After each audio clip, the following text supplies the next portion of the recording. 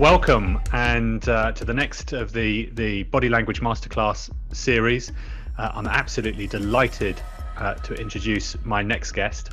Some of you may have seen him, you may even recognize him. So Darren Stanton, who's been a regular on TV for quite some time now. He's a body language expert, known as the human lie detector, for what it's worth, but is recognized as one of the world's #1 body language and deception and detection expert. Welcome, Darren. It's an absolute pleasure to meet you. How are you? Likewise, and just thank you for inviting me. That's great. I'm good, thank you. Yeah, despite everything. Yeah. Exactly. In spite of what we've been going through this year, it's been an absolute roller coaster of a year, I think, for everybody.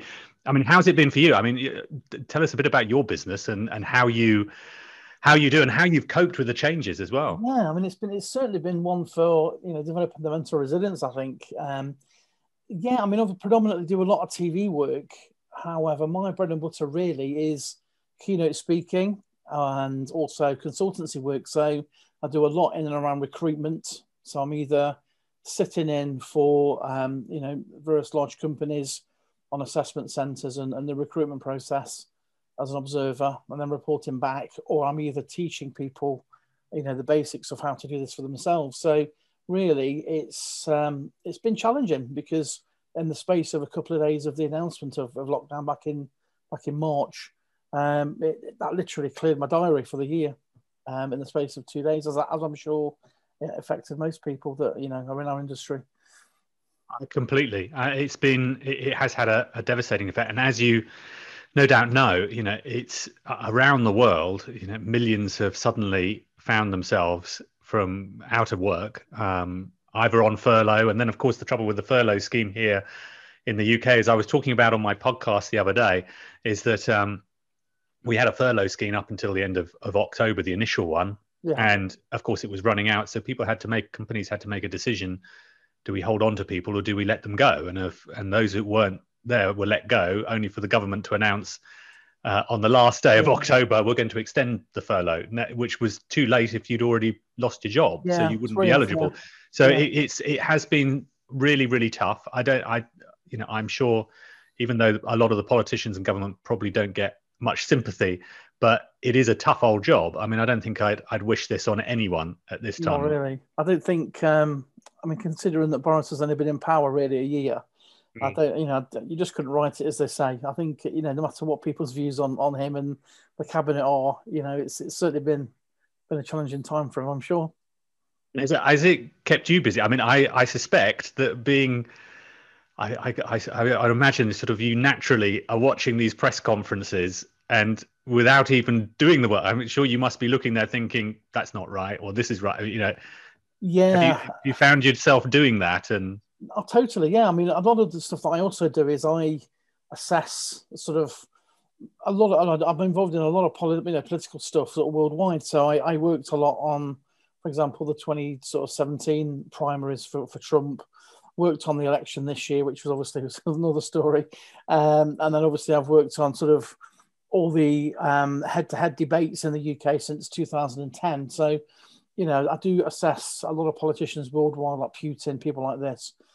So the daily briefings really were very interesting, even though a lot of the newspapers and TV weren't taking a lot of work or weren't taking a lot of freelancing work from me. So I found myself a bit of a loose end, but I've still written because I've used it productively because I had a second book coming out, but now I'm going to hang fire on releasing that now, and I'm going to include things from what happened this year in terms of what I saw. So yeah, certainly it's been very interesting from my point of view, observing the daily briefings and seeing the changes really in terms of how certain people like Boris and Hancock have evolved in various ways in terms of how they deliver information. Yeah, I mean, I'm sure you've got no end of material there to look at and assess. But talk to me a little bit about your journey, because it's. I mean, obviously, I've done a little bit of homework, and it looks really fascinating in terms of the journey that you've taken. But perhaps give us a little précis. Now, where did you start off? Because I don't think it was quite in body language, was it? No, I actually started off when I was 5 or 6 years of age. I was one of these kids that were forced into taking piano lessons. So for a long time, I was destined to be professional musician or like a concert pianist because I mean, even to this day, I still play piano. I love playing piano. I play violin, which I learned recently during lockdown.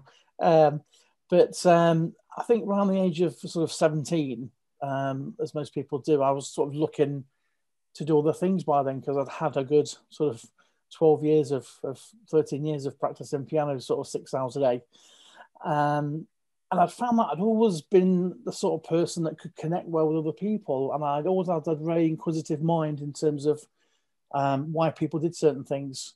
So I guess it's no great surprise that I ended up sort of doing psychology and sociology, at uni, and effectively went on, did all the CPD stuff, became a psychologist. And I worked briefly, as a assistant psychologist in the prison service for a while. At the time, the show Cracker was really big. And if people that are old enough to remember this, the show Cracker with Robbie Coltrane in the UK. And it was a show in America. And it was a psychologist that helped the police solve crimes through psychology. But I quickly learned that wasn't the reality of what being a prison psychologist was all about. And once I kind of got what I needed to get in that environment, I found it really wasn't for me. And then I found myself at a bit of a loose end thinking, what am I going to do? And I had a couple of friends that were in the police. And at the time, they were recruiting. And so I applied and got in. So for about 17 years, I was what we'll call a response officer. So going to all the kind of 999 or 911 calls, depending where you're based, listen to this. So the emergency calls. So I was dealing with, all the serious sort of crime, interrogating suspects. But even though I was a police officer, throughout that process, I never lost my passion for people and to understand, why. So I kind of used the police service in a way because they, in the early stages used to pay for lots of courses and CPD stuff, continuous professional development courses. So I kind of, acquired a lot of skills within the police. And then 2010, really, I had a bit of a catalyst because I lost both my parents and took time out and thought, what am I going to do? Because I felt that I'd reached a point within the police that I couldn't really go any further in terms of what I wanted to do. And quite by chance, I met a guy that was in PR and we got talking. And he's the one that came up with the brand of the human lie detector. A guy called Steve McComish, which is a fantastic guy. And it's all down to him. I still give him due credit. And since 2010, really, I've been very blessed to work within media and to really earn my living from something that I'm extremely passionate about. And I'm sure all those years as a policeman, you had your fair share of people who were being deceptive, and I'm sure some better at it than others. One of the key skills of a good policeman is trying to work out what people are saying is the truth and what isn't, and what those indicators are. So I guess you've done a lot of the donkey work sort of out in the field, as it were.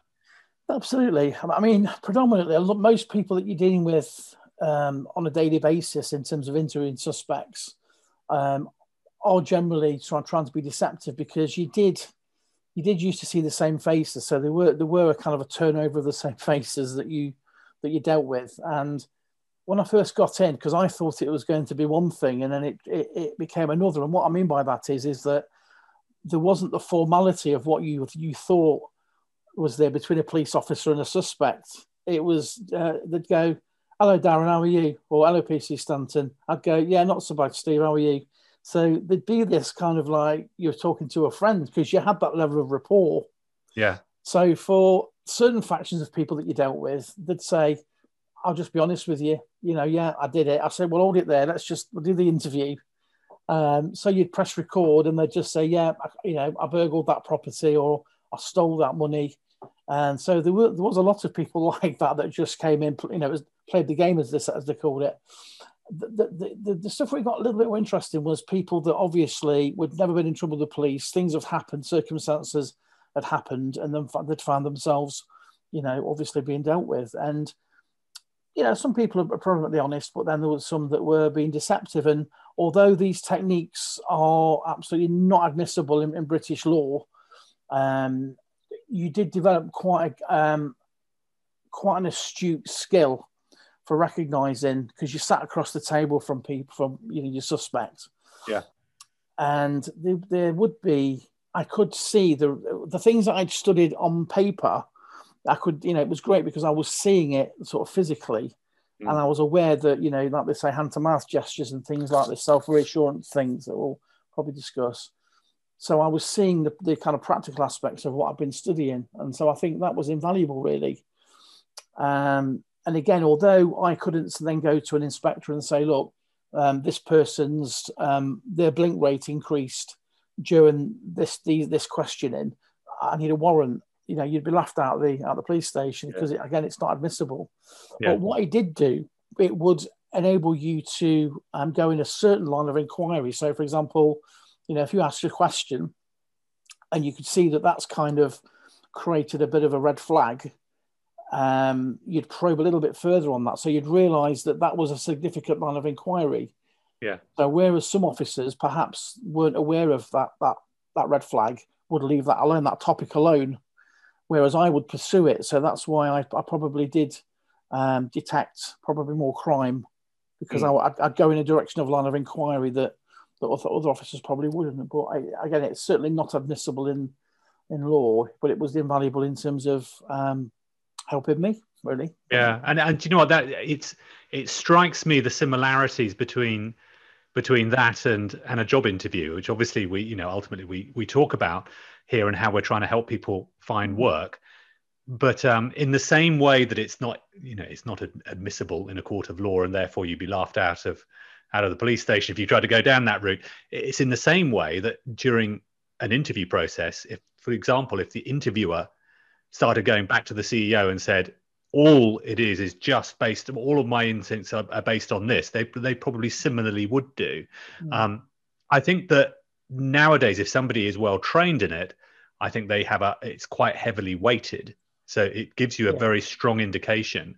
But I guess while we're sort of going down that, what I'm particularly interested in is that that sort of misinterpretation that people have. And I think a lot of that's down to that people have got more and more interest in body language. And I suspect sort of about 20, 30 odd years ago in the business world, it wasn't really quite that much looked into, and it's become more and more popular, and there's been more credence and a lot more science behind it.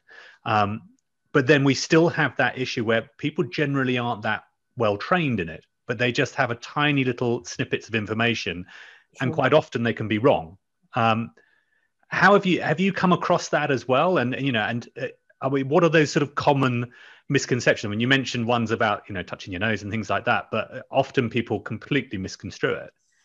I mean, it's a fantastic question, and yeah, I mean, I've come across it lots, and people often say to me, even a lot of my friends are still police officers, and they'll say, yeah, you might be on the telly, but I still get a lot of arrests. And I'm like, yeah, but this idea that we've got this innate ability, yes, we've got a gut instinct, but I think what research has showed us is that the ability to spot deception, or to spot certain things with some degree of accuracy, is actually no more accurate than a coin toss.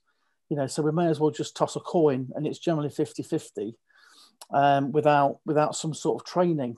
And I think you're right, certainly with the explosion of the internet and everything else, that people maybe do a bit of a weekend course or an online course, and then suddenly they call themselves. I mean, I've come across people, I'm a master, master at such and such, and I'm like, well, how can you be a master? I mean, I've been doing this for 25 years, and I'm not a master of anything.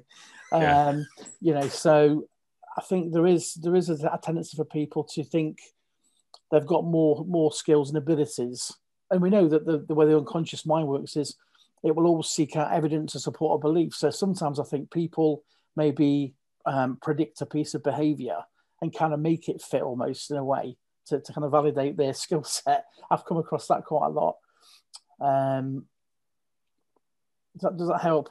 Yeah, absolutely. I think it's absolutely true. It's and where I see it is where I've quite often had interviews that have conducted, and obviously I've conducted a few thousand and had a lot there. And it's interesting that I think one of the real challenges that takes place is the fact that interviewers will make an immediate judgment on somebody. So that old adage of, you never get a second chance to make a first impression is so true. Yeah, absolutely. Right from the get-go, you can either fluff it completely or suddenly you are the best thing ever. But then the issue is that what happens is that the interviewer will then start looking for reasons to confirm what their initial judgment was. And I've often had it where I've debriefed interviewers and they've said, yeah, I didn't like them. They weren't right. They weren't right at all. And you know that as soon as they've said that, it's because of their initial judgment. And then they start giving me a series of sort of what they've said, where they were shifting, the way they were looking up like this when they were asked, oh, they were obviously lying. I don't believe them about their figures at all. And I know that's based on exactly what we're talking about, which is this sort of misconception of what body language is. Yeah, I think. Sorry about that. Just make sure my phone's on silent. Absolutely, yeah, I totally agree with you. I mean, I've sat in on a lot of sort of assessment centres as a silent observer, and sat in on sort of on panels again, just as a silent observer, where people have been interviewing, and I've been aware that maybe one or two of the panel have had a certain, kind of idea about a certain candidate, maybe favoured one over another. And again, in psychology, what people tend to do is, they'll delete, distort, and generalize, which kind of comes from NLP. They'll delete, distort, and generalize to kind of make the evidence fit, as we've said. So I think the fact that someone looks, has got, say, for example, like as I'm talking to you now, if I've been looking up and left, and I'm right-handed, NLP would say that I'm visually remembering. But then if I suddenly go like that and then like that, have I lied? No. Is there any basis scientifically, the fact that I switch patterns and then look back? No. But NLP or psychology would argue that I've switched my eye accessing cue to a visual construction. So I think that's where people let things run away with them. And again, with the things that I do, I'm not really looking for, well, there is no method to predict lies or detect lies. What I'm really looking for is emotional responses and emotional changes to stimuli. So, this is very much based in science. A lot of what I do is from a guy called Paul Ekman, who a lot of people are aware of. And there was a TV show some years ago called Lie to Me that used to be on. And, a lot of the... that show. It was a great show. I used to look at Tim Roth. Yeah. A lot of the kind of principles in that were based in science. And certainly the idea of the micro expressions, which I'm sure we'll chat about. So when I'm giving my feedback to people once a candidate has left, it'll be quite comprehensive. And even though I may pick up on a change of emotion in a certain part of the interview, I still don't then frame it as deception. I will say, look, there was a significant emotional shift around the time that you were asking this candidate about this job. Now, it might just be like, were they being bullied in that job? Had they had a bereavement? Had they been going through a divorce? Was something else going on in their life at that time, which would have produced the same false positive? So again, that's why I think polygraph is not that accurate, although I've had some very heated debates with polygraph examiners that say it's 95% accurate. No, I disagree with that. So I think, this is very, very, it's a fantastic tool for people that are involved in recruitment and interviewing. But I think as long as they're kind of aware of its limitations in a way, and I think it's very, very important interviewers don't start extrapolating out beyond what it is really. Yeah, exactly. And it's and then even the ones where they're not sort of having done the, they've read a book on it or listened to a podcast somewhere. What I think we sort of naturally do it. There's that instinctive side to it where we all know when we go out, and when we were allowed to go out, we go out and and you go to a restaurant or whatever else, you instinctively either like someone, dislike someone. You can see when somebody's sad. You can see when somebody's happy. You can instinctively read that. So clearly, as human beings, we have that within us to naturally know immediately something. Do you think there are some techniques that perhaps that candidates can do from their side of it that can help them right from the get-go to try and avoid those sort of little pitfalls that you can have when you're going to an interview and you suddenly, because you're nervous and you just suddenly do something wrong and it's misread, but you don't realize that you're doing it? I think, again, another great question. I think one of the big ones that people often miss out on is what we call state management. So what is your emotional state like? What is, and how do you kind of control that or change that? So if you recognize, and again, this does come from NLP, if you recognize that you're a bit of a wreck before you go into these situations, then, be thinking about what sort of language are you using with yourself, either in your prep or on the lead up to the interview, or even sat waiting to go into the interview. Is that little voice on your head giving you positive self-talk? How are you feeling? And if it's not productive, then how would you rather feel? What would be a more appropriate way of saying to yourself, that you're going to do well, and that you've got the qualifications, you've got the experience, you really want this position. And I think saying those things to yourself in a positive way is going to be a lot more beneficial than having a voice saying, every time I come into an interview, I always get nervous. Well, that's cause and effect. Every time I see a red traffic light, I stop. And it's exactly the same psychological process. You're getting a stimulus and a response. So I think be aware, begin to write down, and we call it, sensory acuity. Begin to be aware of what your own patterns are as a candidate in terms of what do you say to yourself? Because I think if we were to think about, we want a strategy to make ourselves feel terrible, well, having a voice in your head saying every time I go into an interview, I mess it up. I think that's a great strategy for failure. So think about what would be a more appropriate strategy for success. So I think feeling calm and not too relaxed, but I think you've got to give the impression that you're engaged. Not slouching back in the seat like I've seen some people do, sort of sat there like they're having a drink with a friend.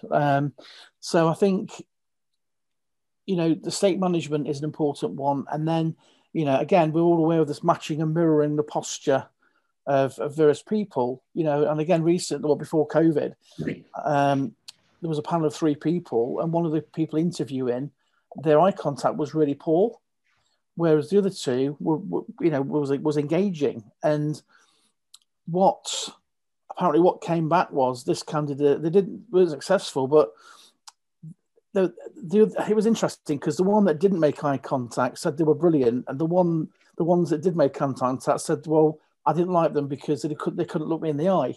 So so obviously this candidate was in an impossible situation, really, because there was eyeball looking at the person that wasn't making eye contact and probably using that as their baseline. Yeah. So I think being able to match and mirror the posture, treat every person that's interviewing you, if there's more than one, as an individual. And again, the things about the crossed arms, that's a big one for people. They weren't interested, they're disinterested, they were using blocking mechanisms, crossed ankles and crossed arms. Well, that may be true, but I think statistically it's more often that's a comfortable posture for people. Yeah. I've been to a lot of seminars over the years, and if my belief system was such that, people folding their arms are disinterested at my talk, if I'm stood there in front of, like I recently did, I got a talk in Prague in front of 5,000 people last year, November, and a lot of them were sat like that. Now, if my belief was such that was negative, I'm sunk from a state management point of view, and the feedback, was that they did enjoy it, which was good. So I think 2 key things are being aware of your own states as you go into an interview, and then matching and mirroring. And then at some point in the interview, maybe change something subtly about yourself as a candidate. So maybe, change your weight distribution to just sit in the chair, or maybe some posture that you've got. And what you'll notice is that that one of these candidates, one of the panel or two of the panel may follow you, and that means that they're in deep rapport with you.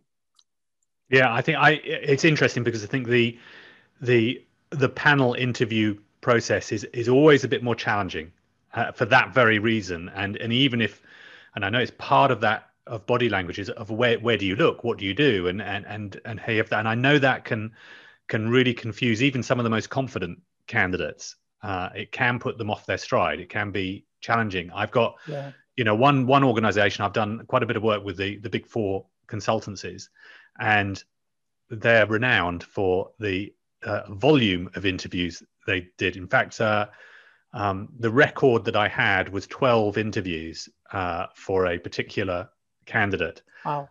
And that didn't include the practice interviews that they did. So they even did rehearsal interviews. So you would get assigned somebody from within the business who was another partner who was sponsoring you, and then they would go through and prepare you for an interview with a randomly selected panel.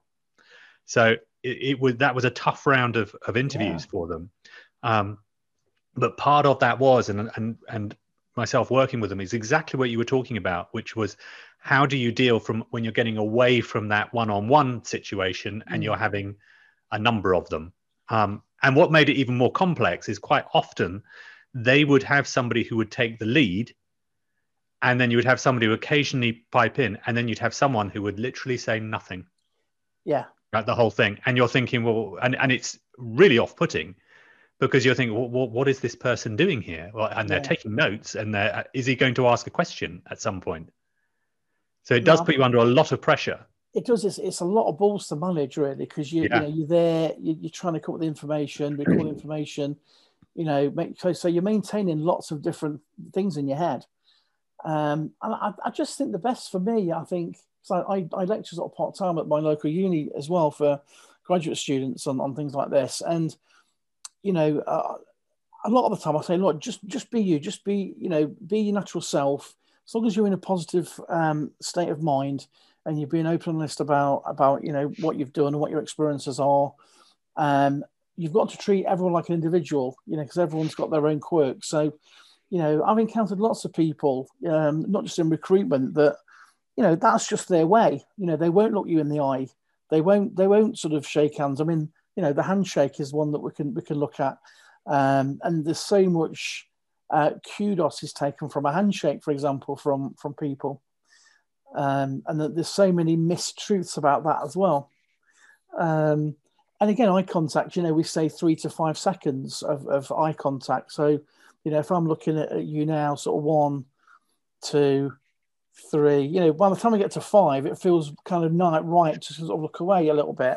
Yeah. And what they say is if we engage eye contact with someone without blinking for more than 5 seconds, we're either going to hit them or kiss them, because generally a prolonged eye contact is reserved for people in more of a either romantic relationship or more family, or, the first thing that you see, certainly when I was a policeman, if you're watching CCTV, the first level of aggression that you see between people, generally men, but some women do fight as well. But generally the guys would be, what are you looking at sort of mindset. Yeah.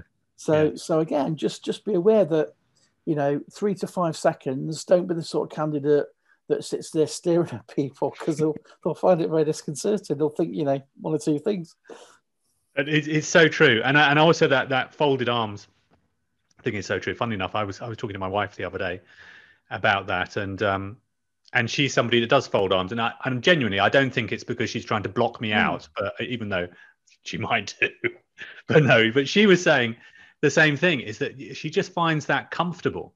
For her, it's actually just a comfortable position she has. So she often does that. And I've noticed she does that in lots of scenarios. So, and it's interesting how people will engage on that. But the folded arm things, absolutely. I would say that just about every single recruiter around the world will advise candidates, and probably rightly, because I think that at the end of the day, hiring managers and interviewers are going to, regardless of what they do, they're going to read it negatively. Yes. And they shouldn't. I completely agree with you. They shouldn't do. But interestingly, it's the other way round as well that can do, because quite often you come across as candidates, you can come across all kinds of different characters as interviewers. And we sort of started talking about that, but you have those different types. And on the two extremes, you either have the slightly nervous interviewer because they've not done it before, and then they're even more nervous than the candidate, which is an Absolutely. interesting one when you come across I've seen that. that as well. Yeah. And of course the other one, which we always worry about, the really sort of alpha male dominant type of character.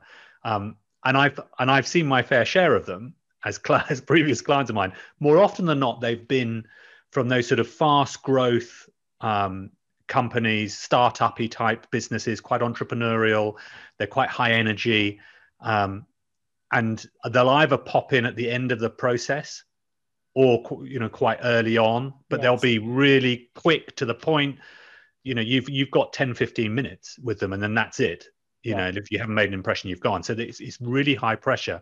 And the best thing I've ever tried to compare them with is it's sort of a little bit like when you see Piers Morgan interviewing politicians, in that he comes across, and his style is very strong, alpha, very aggressive in his interview technique. And what I found interesting is how few people can deal with it. It's a very difficult one to deal with. It's probably not a great interview style, certainly not for jobs in trying to find people. No. But what would you suggest? I mean, if you're coming up against people like that, I mean, how do you deal with an aggressive interviewer? That is again another great question. I think just touching on Piers Morgan, I think that's why Boris Johnson tends to send in Hancock and various other people, and goes and hides in a fridge like he did last year. I mean, I once went for an interview with somebody many, many years ago, and it wasn't sales or anything. It was for training. It's to be a trainer. And the guy, he literally was like David Brent. He had the CV, and I've got a paper here, but he was sat back in his chair, and you literally got the CV and went, and the CV is like this. And then he gave me, I always remember it, he gave me a glass head and said, "Sell that to me." And I said, "But I'm not here for a sales position." I didn't get the job. But I thought, so you are going to get these people that are quite anachronistic, that they are the alpha male. I think personally is not to be intimidated by these people. And I think a lot of the time it is about ego. I don't know if people have read the chimp paradox, and I think it's that kind of idea that it's important not to let your own sort of chimp come out of its cage. Is just be you. You're unique. You're there. You've done the preparation. You've got the experience, and just do not allow your ego to be drawn in, because that's a lot of the time with some of the people. A lot of interviewers use job interviews, I think, just to. It's not so much about the fact that they're looking to recruit the right person. I think they use it as a means to sort of show off in a way. So I think it's almost like show. I call it showboating, So I don't think you'll come across them too often, but you will come across them undoubtedly. So just be careful not to get drawn in. Just again, match your mirror posture. Not to start throwing things like this guy, obviously, but just the same advice holds really. But just don't allow yourself, if they say something that's slightly on the mark or slightly insulting, I wouldn't be drawn in, this sort of thing. I mean, challenge inappropriate things, obviously, but if they said something. But I think by and large, these people are just purely there to exercise their own ego. I hope that helps. That's kind of. I think that's so true. I think it's so true.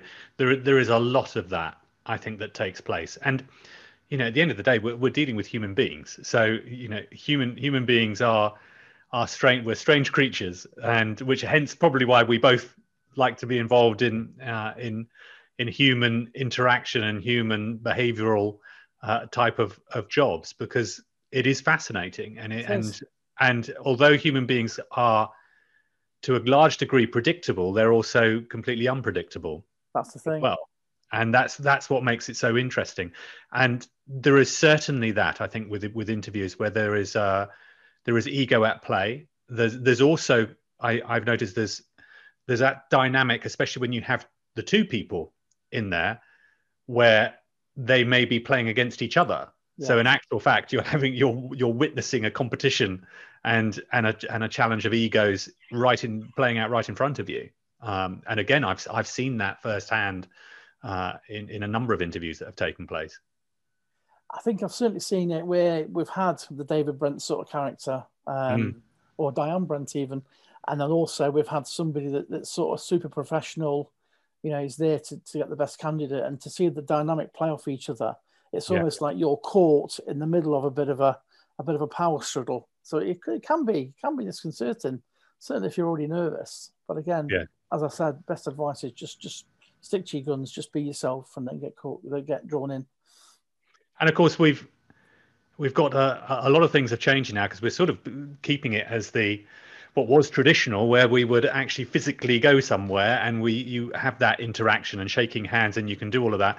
Whereas as it stands right now, just about every interview now is like we're doing now, which is on video conferencing.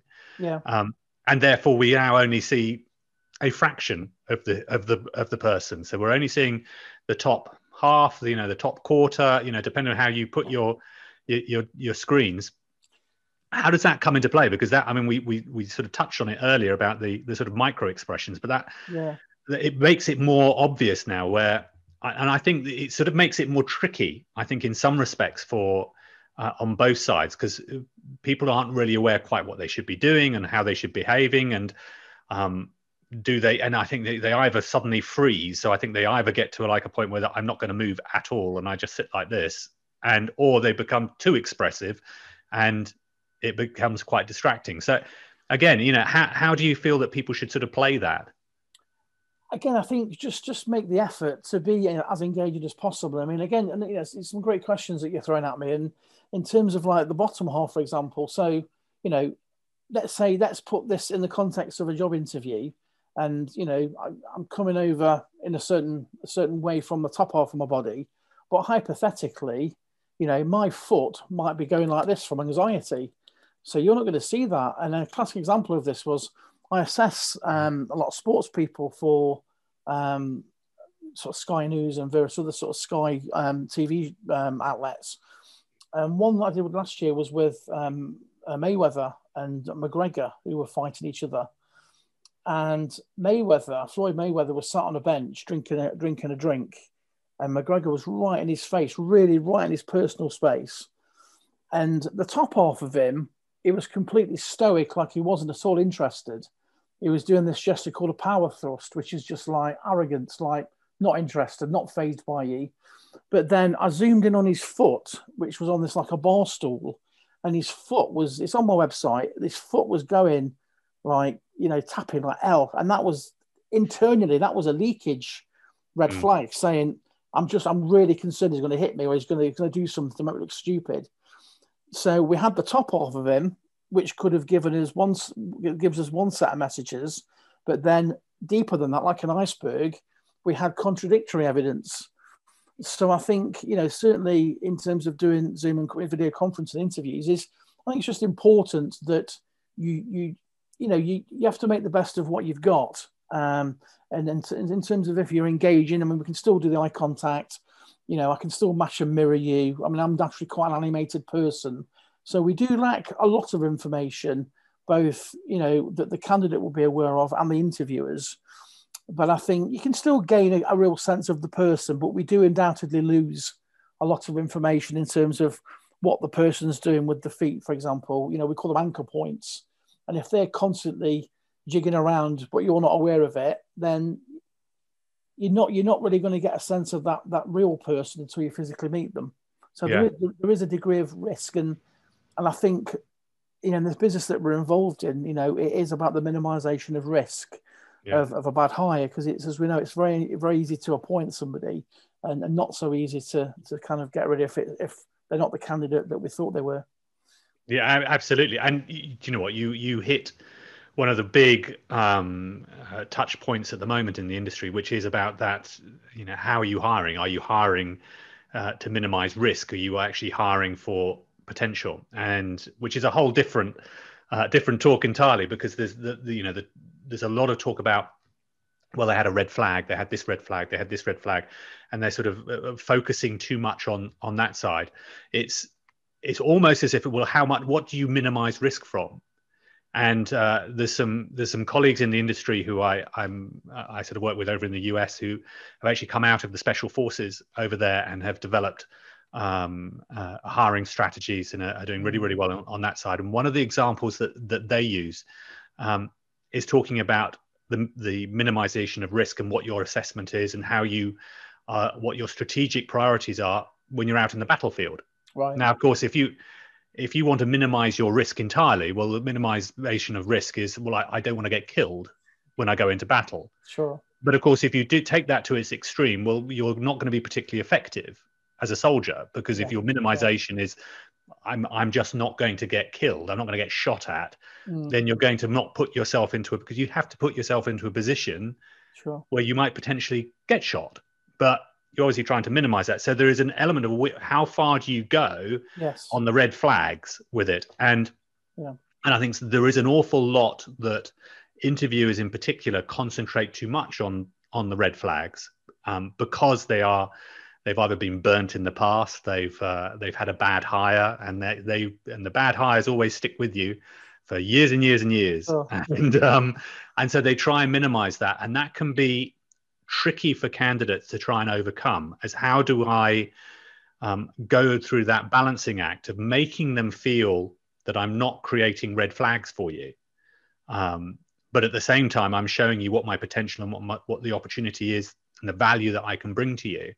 And the red flags in particular, whether it is face to face or whether it's on video, is about, and why we're sort of investigating this, is how you can do that with the way that your demeanor is and what you're doing, and throughout that process, that sort of eliminates as much as possible the red flags, because that is what a lot of interviewers are looking at. Again, it's a fantastic topic, and I think for a long time, certainly when I was a lot younger, there was this sort of tendency for people that they'd left the job on the 28th of the month, started on the 1st, and every job was like that. And you think, well, life's not like that. Life's not linear. It just, you do start a job and you hate it, and you just don't get on. So I think as time's gone on, whereas, I mean, the old question about what's your strength, what's your weakness, I think whereas in years gone by, the idea that you started a job and were there for 3 months and you hated it and you left, people used to be afraid of disclosing that, or they'd sort of just like leave it off the CV. But in this day and age now, where information is checkable in seconds, people would lie about qualifications and everything's verifiable straight away.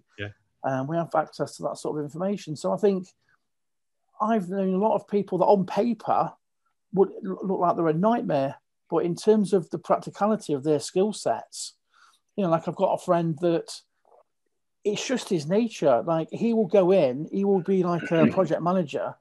He's amazing at bringing everyone together, at getting momentum, but there'll come a point in the process of that where he'll just get bored and he'll fall to pieces. So his CV was for a long time a succession, and he always completed the project, but there were always quite short-term projects, and he'd recognised in himself that he's just not built that way. He doesn't want to be in a job for 10 years, for 7 years, and he found it. And I think for some people, they would see that as a red flag, the fact that, you've not got much stability, or you've not got much resilience, because you tend to leave quite quickly. You know what I mean? So I think if you're being open and honest and say, look, the truth of it was I went there, it really wasn't what I thought, it wasn't what I signed up for, or I had this disagreement. I think a lot of interviewers now, they respect the honesty of the fact that that life isn't like that, and sometimes people do take jobs in good faith that really weren't right for them. So I think there's a lot of that now coming in for me as well. But in terms of like the bad hires, I think it's where you've had people that have either been dismissed for various things, maybe sort of gross misconduct sort of offences, or I mentioned to you the other day when we spoke that I work for a sort of a well-known bank sometimes, and they'd got down to 2 or 3 candidates, and they were going to appoint one of these 2 people in the end, and one of the people was amazing, American guy, and he was talking about this project that he did in New York, and it raised all millions of dollars, and he was instrumental in this, that, and the other. And then there was lots of things that he produced, lots of red flags, and sort of emotional things were happening on his face. And it concerned me because there was generally about 6 or 7 things that I'm looking for. So I'm looking for blood moving from the lips. So the expression you've seen, you've seen a ghost. So when we have a dramatic emotional shift, lips will tend to drain from the lips, the ears, and the nose, or it'll be pumped to certain parts of the body. That's a big one. I'm looking for blink rate. I'm looking for pupil dilation, looking for changes in eye accessing positions. I'm looking for a dramatic withdrawal of, if someone's quite animated, if someone has quite a dramatic shift in emotion, they'll forget to be themselves. So they're so focused on selling the lie and getting past that point that unconsciously they call it cognitive overload. So whereas they've been juggling the balls quite easily because they feel quite comfortable talking about their CV up to that point, once they reach this point where they've got to be, or where they're being challenged, or when it's not just free flowing and they have got to focus a lot more, then this is where the leakage comes in. And the long and short of that story was that he'd not only not done that project, he'd not worked at that bank at all. So he just kind of either, done his research and found out, because he was name dropping various people that some of the people knew, and yeah, they'd never heard of him. So I just said, when you do your enhanced vetting on this candidate, because it was for quite a high paying position, I really want you to do some extra vetting on this part of the CV. And they came back and said, wow, we were going to give the guy the job. If you hadn't have really, because I really was concerned, because he was that visible. There was something going on. I said, if I'm wrong, and I apologize. But they said we were probably going to give that guy the job. And yet, I think it transpired he got sacked from various places for various things. Wow. So I mean, it's incredible.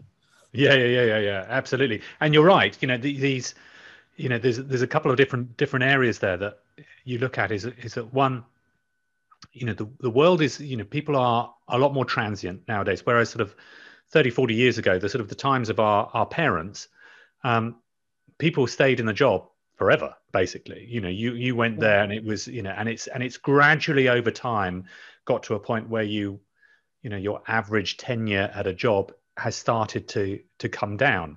Whereas certainly when I started working, if you had less than sort of 7 or 8 years at any job, you really wouldn't be considered. Whereas it's slowly gone down to sort of less than 5 years, and really, in a lot of them, it's sort of 2 or 3 years. It's more than acceptable now to do that. What people are looking and concentrating on is, well, what did you produce during that time? What was the value that you gave to that organization? And in the time of how we're moving so rapidly, as an industry, as an economy, as the world, everything is changing so quickly. People are more than happy to accept that.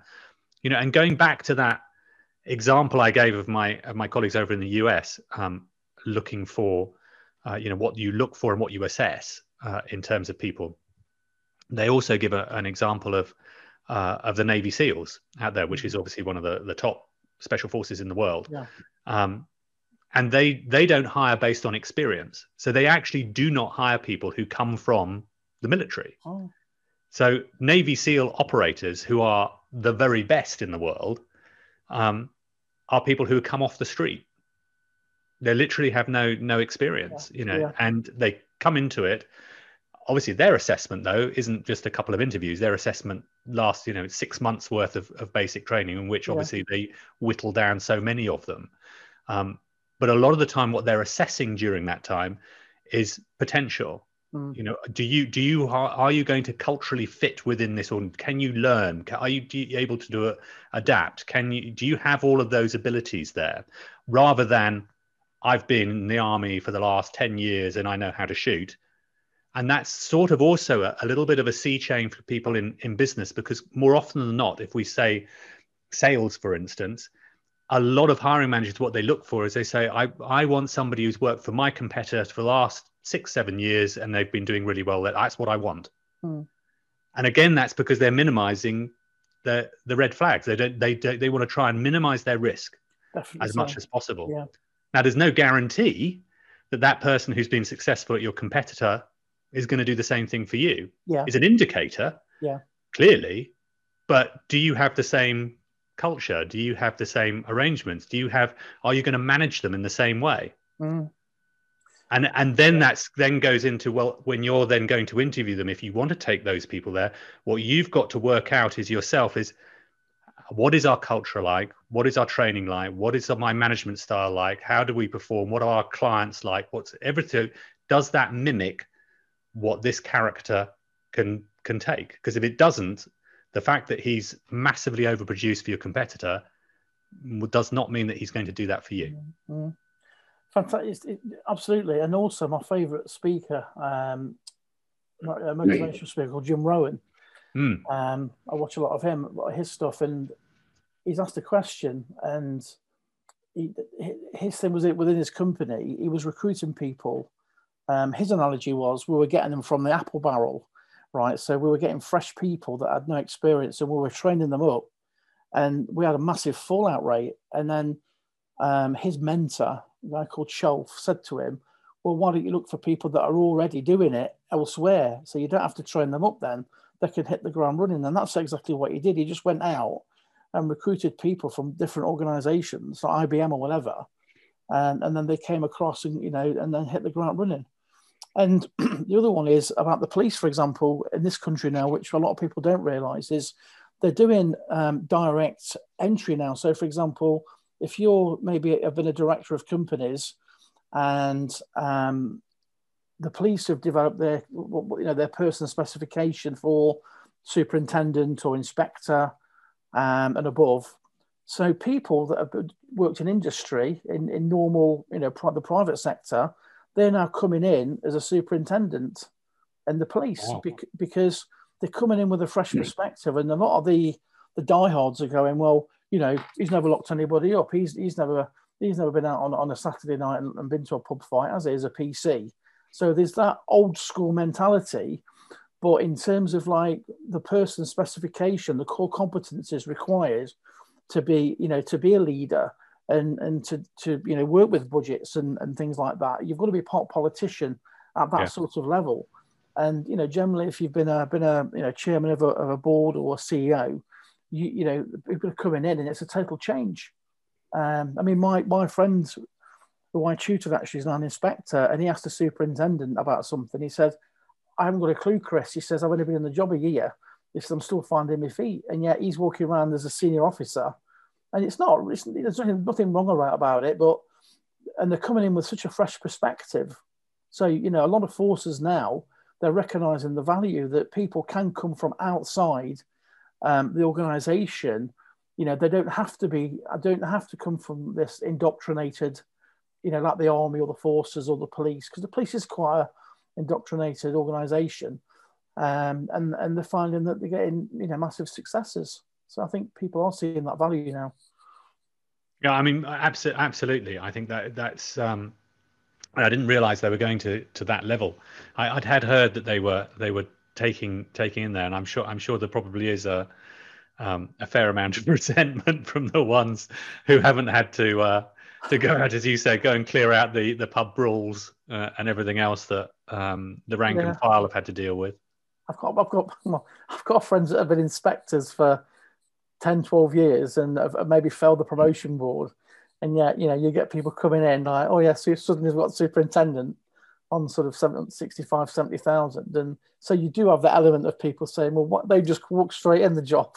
And I've been doing it since I was. So, but you're always going to get in companies, aren't you? You can be in a position for quite a long time and you maybe aspire to a certain role. And then somebody else maybe got some fast track program where they just ascend a lot quicker and further because they've got the skills and abilities. Yeah. It's life, really. It is, absolutely, and I think it's going to and it's going to be very interesting once we sort of come out of the pandemic, which I'm I sincerely hope we will. So it looks like we will at some point. So, I think so. I think it's imminent. I don't think it's going to carry on for too much longer. Yeah, exactly, and then I think it's going to be a very interesting time in terms of talent and jobs and the economy. for a number of different reasons. So Mm. I think that you're going to find that, in my opinion, I think a lot of organizations are going to look and think, well, we've had just about all of our workforce working remotely, and they will assess very accurately the sort of the good and bad of that, Yeah, because they yeah. will be doing that. I'm sure there's probably going to be some organizations, perhaps some high street banks and things like that, will probably look and think, I'm still delivering everything I had to do. My profits are still high. Why do I need all these office buildings here Yeah, absolutely. to do that? Shall I just get rid of Yeah, a them? lot come from it. So there might be that, or you might have the other end of it, where you're going to have a lot of organizations saying, you know, I think it's shown up that certain individuals haven't hit their numbers, haven't done what they should be doing. It's, you know, it's shown very quickly how effective or ineffective certain people are. So I think there's probably going to be quite a lot of change that will take place. So I think the recruitment companies, I think once you get through the slightly difficult period, it's going to perhaps be quite a big boom time for them, as there's going to be a lot of change that will take place. Yeah. And then that obviously prompts, well, everyone's going to have to up their skill sets of what they do. One of the things I talk about with candidates, especially at any time, is the need to practice, the need to hone your skills, to get confident in what you're doing. And we sort of talked about that sort of fairly early on in our discussion, which was that, what do you do to try and avoid the pitfalls that you go in, or you're first on the screen and you're nervous and you don't know what to do? And a lot of what I talk about is the practice and practice and practice. And the more that you practice, the more confident you will come. You know what your answers are, how you are. I try and encourage people to practice in front of the mirror, record themselves, to view that, but also to observe the famous, look at the TV, you know, as to what it is there. And some of the examples I've always given, which perhaps more recently has been the likes of the Barack Obamas of this world, of, who's been an exceptional politician, great communicator. Absolutely. And comes across very well. But and I know that you've picked up, and we talked right at the beginning how you've picked up on a lot of those. But where do you see some of those examples of those really good characters, of people who perform well, like Barack Obama, like Tony Blair, who are well trained and almost quite natural at it, to how that can help people in situations when they're practicing for their job interviews? Yeah, I think it's a really important thing to touch upon. I mean, again, for me personally, Barack Obama was one of the best speakers in terms of, the way he conducted himself. And they said that a lot of his speeches were built on the structure of, like Martin Luther King, the way that they used to rise in crescendo. And, there was a lot of psychology involved in the way that Barack Obama used to deliver his speeches, quite different to Trump. But I think what I would advise people to do is, if you've got somebody you admire, like Barack Obama, it could be somebody that you physically know, or someone that you kind of know from history that's really good at speaking. Just watch their videos. Like there's an expression in psychology that we say, act as if, right? Use what's called an act as if frame. So act as if you are that person. So, for example, one of the things I do with people under normal circumstances is I train them in public speaking, or in terms of confidence and whatever.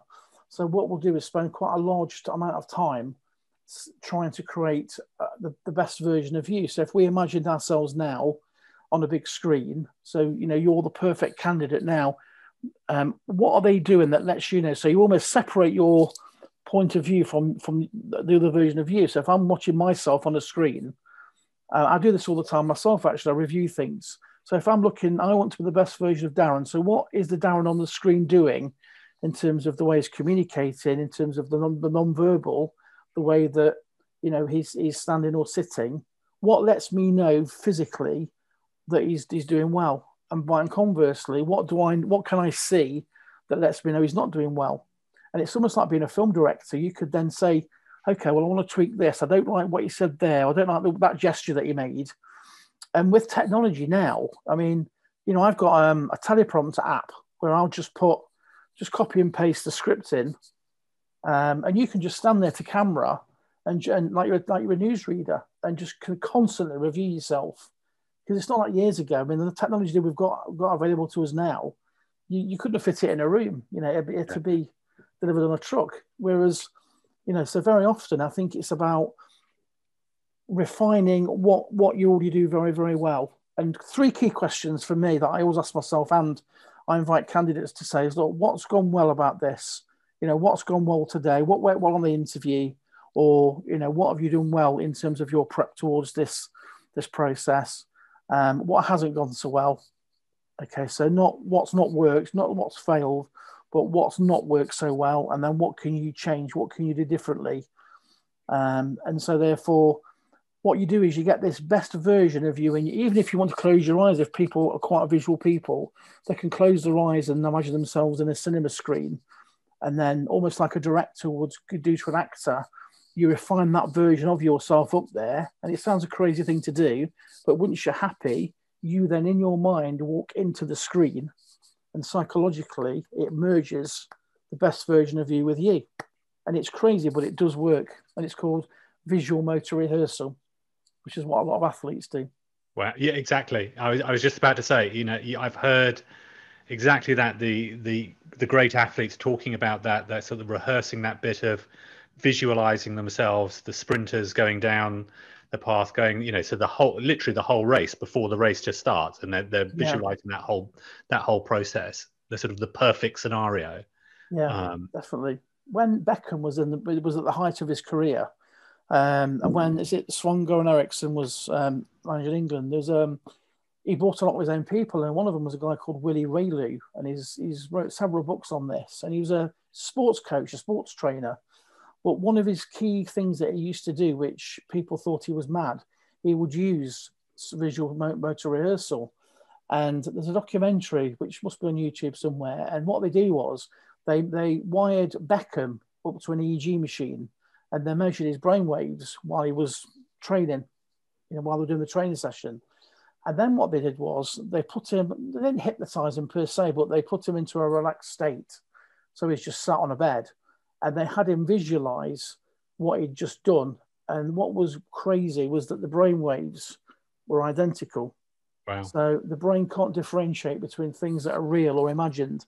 Yeah. So we can use the same techniques in terms of interview. So we could kind of go inside, get into a relaxed state, either, record some questions that someone else can play, or record it on your phone, and you could run through the interview in your mind, have it go perfectly. Now, again, you can't predict to 100% accuracy that everything's going to be as you imagined it, but statistically, and research has shown that a lot of interviews and other things have gone very, very well as a result of this process. So it's certainly worth trying. Oh, it's a fantastic tip, and it sort of reminds me of when I again many years ago when I was involved in politics, and I used to practice the way that I would interview, and by sort of doing a lot of the things that you mentioned about, but in particular, was mimicking the really good politicians. I would mimic them, and what I would do, because this is so long ago, it was pre-YouTube, so I didn't have the advantage which we do now have. But I used to have to watch the news, watch Newsnight and things like that, and watch an interview. But then what I would do is I would put myself in that politician's position, and in my head I'd be answering the questions. Yeah. So I often didn't really listen to what their answers were, but I was basically sat there with them and sort of doing it. And then sometimes you'd reassess it and then think, well, that wasn't right. And then you listen to what they'd said and said, why are you doing it like that? This is what you should be doing. So there are there's so much out there for people to look at as you talked about with technology. We are very fortunate nowadays that we can effectively look at anything online. It's available in seconds, isn't it? And I think, you bring up Tony Blair. I mean, for me, take the politics out of it, just look at the man, as a speaker, as an orator, what a fantastic exemplar. I worked on the Iraq inquiry on the select committee, and this was his key gesture, which we call it a steeple gesture. You'll tend to find that Trump does a reverse steeple gesture, which is almost confidence with arrogance. Whereas Tony Blair was sat like this, which is what a lot of experts tend to do. But he was like a lizard on a rock. He wasn't leaking any information at all, and that's a very controlled man. But in terms of his performance, it was just faultless. Yeah, he was very good. He was really, really good. And there's another one that I'm in particular like and enjoy, is that if you've not seen it before, again, it's on YouTube, and it's when and I think it was when Barack Obama was quite early on in his presidency, and he went over for a visit to Putin. And they obviously, and as we know, they had a particularly frosty relationship, and didn't often go very well. And this particular video, I think if you put in YouTube Obama and Putin breakfast, and you'll get this. So they obviously had been meeting, and it was sort of looked like some big country dacha in somewhere in Russia. Yeah. And they were coming out for a prepared breakfast. But it was quite obvious from I mean, you really didn't have to be a body language expert to work out that things weren't going very well. And it was complete silence. So Obama and Putin were coming out with the foreign secretaries, foreign ministers, and then all the lackeys that they have, and the translators. Yeah. And the body language, Putin was coming out there, and as he is quite dour anyway, and obviously a lot shorter than Obama, but still portrayed that much more. And it was quite obvious. I'm in control, yes, and I have total contempt for you.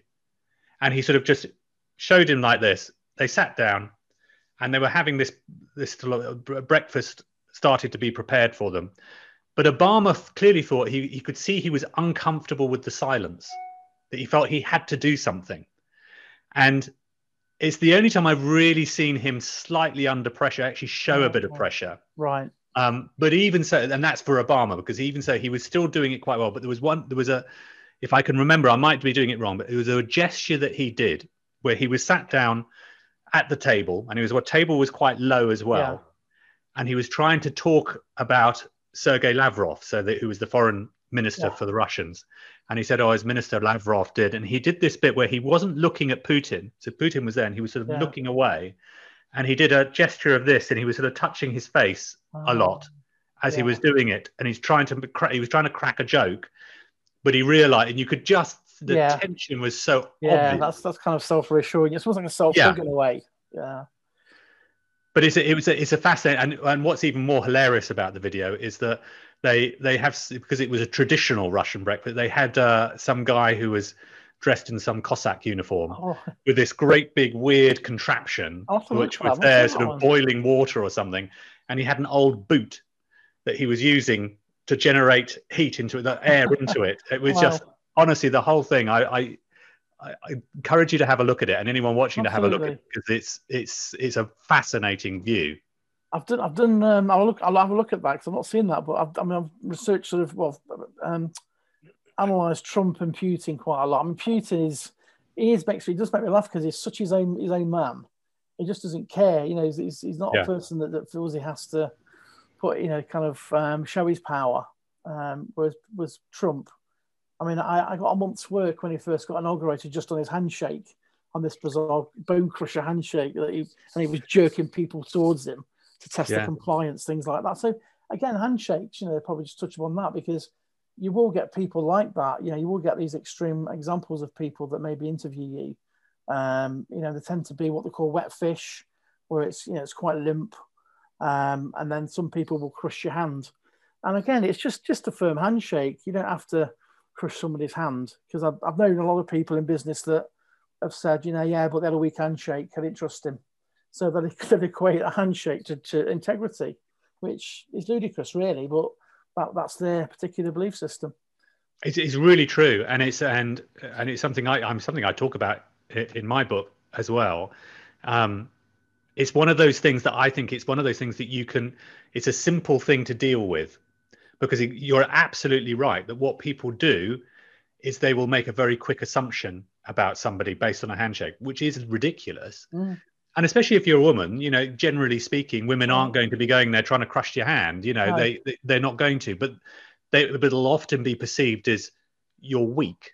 If it's a wet fish handshake, you're weak. You're not going to be good at what you do. That's you might right, be, yeah. you're not going to be skillful. So it's sort of one of those things that I talk about is, do you know what? Just do basic firmish handshake and do that. Eradicate the things that you can deal with really easily. That's in your Absolutely. control really Yeah. easily Yeah. to deal with, and that's sort of part of getting that control early on in the interview. I think so. Yeah. I do also train in what we call boardroom body language, so more designed for CEOs and people like that. So we will teach. It's not that relevant at the interview level, but you're still aware of it. Is what politicians use is they'll shake hands and then they'll put their hand on the other arm, and again that can be seen as quite a courteous gesture, but it's about power. And then also you'll see politicians. I mean, the royals do this quite a lot. Meghan does this with Harry quite a lot. She'll put her hand on his back and guide him through, and that's what we call power pats, power gestures. So you tend to find people tend to use those to say, "I'm the more important person than you."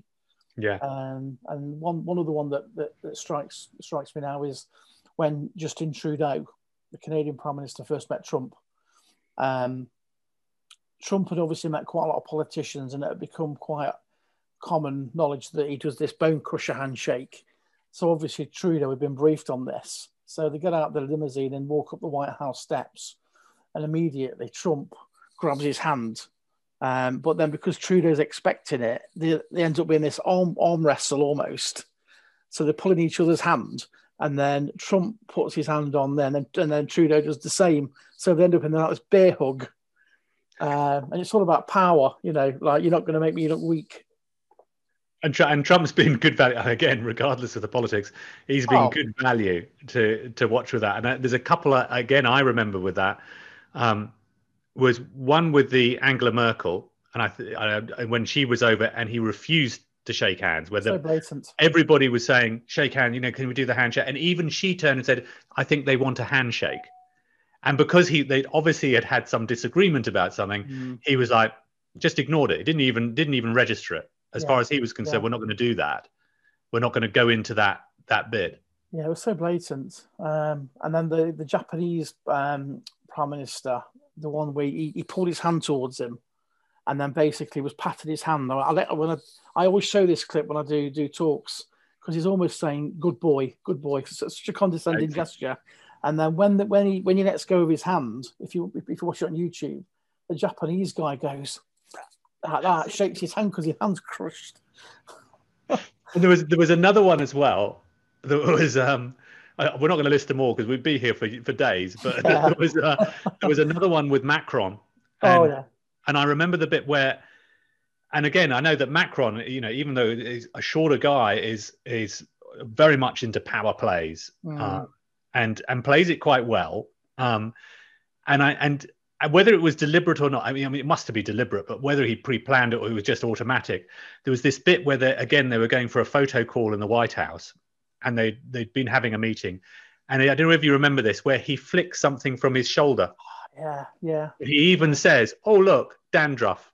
Yeah. But and Macron dealt with it really well. So he just sort of laughed it off. I mean, what else can you really do? Yeah. But again, I mean, incredible, blatant power play from Trump. Yeah. There's a lot of this on. How much do you think that was? How much do you think that was instinct of his, and how much do you think was trained? I mean, I'm always fascinated with Trump as to. Yeah. Is he his own creation, or is he actually been trained in, do you know what, I'm going to do this? I think with Trump, I think he's pretty much, I mean, I did a lot of work on him, and one of the things that the media were interested in, when he first sort of started the primaries in 2017 was, does he actually believe this stuff he's coming out with? And well, yeah, there was complete congruity. All of his statements were consistent with his body language. And I think in terms of your question, I think pretty much he just, does it his way. I think they have advisors, but I think if he's not happy with that or wants to go his own way, I think he'll do that. Whereas other politicians will tend to kind of listen to their advice. But I think they all predominantly get trained in terms of media, how to deal with the media. I mean, at the moment, my favourite one to kind of not like very much is Matt Hancock in the UK, Health Secretary, because it's hilarious, because he's got to the point now where you just can't even begin to keep the pretense up. Like we had this footage recently, didn't we, where he was being interviewed by Piers Morgan and then puts his head down as if like he's crying, feigns crying, and he just starts to laugh because this is an example of just someone that just can't keep it up anymore. He's just letting his true emotion come out, discussing this really heavy subject. But yeah, Matt Hancock, he's not very good at delivery, I'm afraid. Yeah, and it's interesting. There's a lot of them aren't very good at it, and it's strange because they must be trained a lot. A lot of these politicians must be. I think other countries tend to invest in it. I mean, again, with sort of law enforcement, the British police aren't trained in any of these things. Whereas you go to America, Canada, France, I've even been to the Middle East and trained up, police and these techniques. And before COVID, I was actually due to go and help work with Border Force because people know now that they've got rid of landing cards when you come into land. So they've recruited a lot more Border Force at the airport. So they created a role called a behavioural detection officer. So they're going to be trained in all these techniques. I mean, they already received some training, but they're going to get enhanced training in terms of asking key questions and looking for micro expressions and key gestures, in the space of a few minutes, whether to detain that person or not and question them further. So it's whether people are aware of it not or like it or not, deception detection is all around us. Completely, absolutely. And so, Darren, where can people get hold of more information about you? Where's the best? I mean, you must. I know you do an awful lot of work in the media. Yeah. But I'm sure there are organisations that also want to contact you directly and get more information. So on my website, you can either get me at darrenstanton.co.uk or my brand, which is tvhumanliedetector.co.uk. So tvhumanliedetector.co.uk, or Twitter, it's at Twitter. Obviously I'm on LinkedIn. And then I've now had to venture into things like Instagram because that's quite good for getting leads. So that's just TV Human Lie Detector #1. Fantastic. And I'll put all the links in the as part of the program, so everybody can get that as well and get some more information from you. But Darren, thank you so much. It's been an absolute pleasure. I found it fascinating.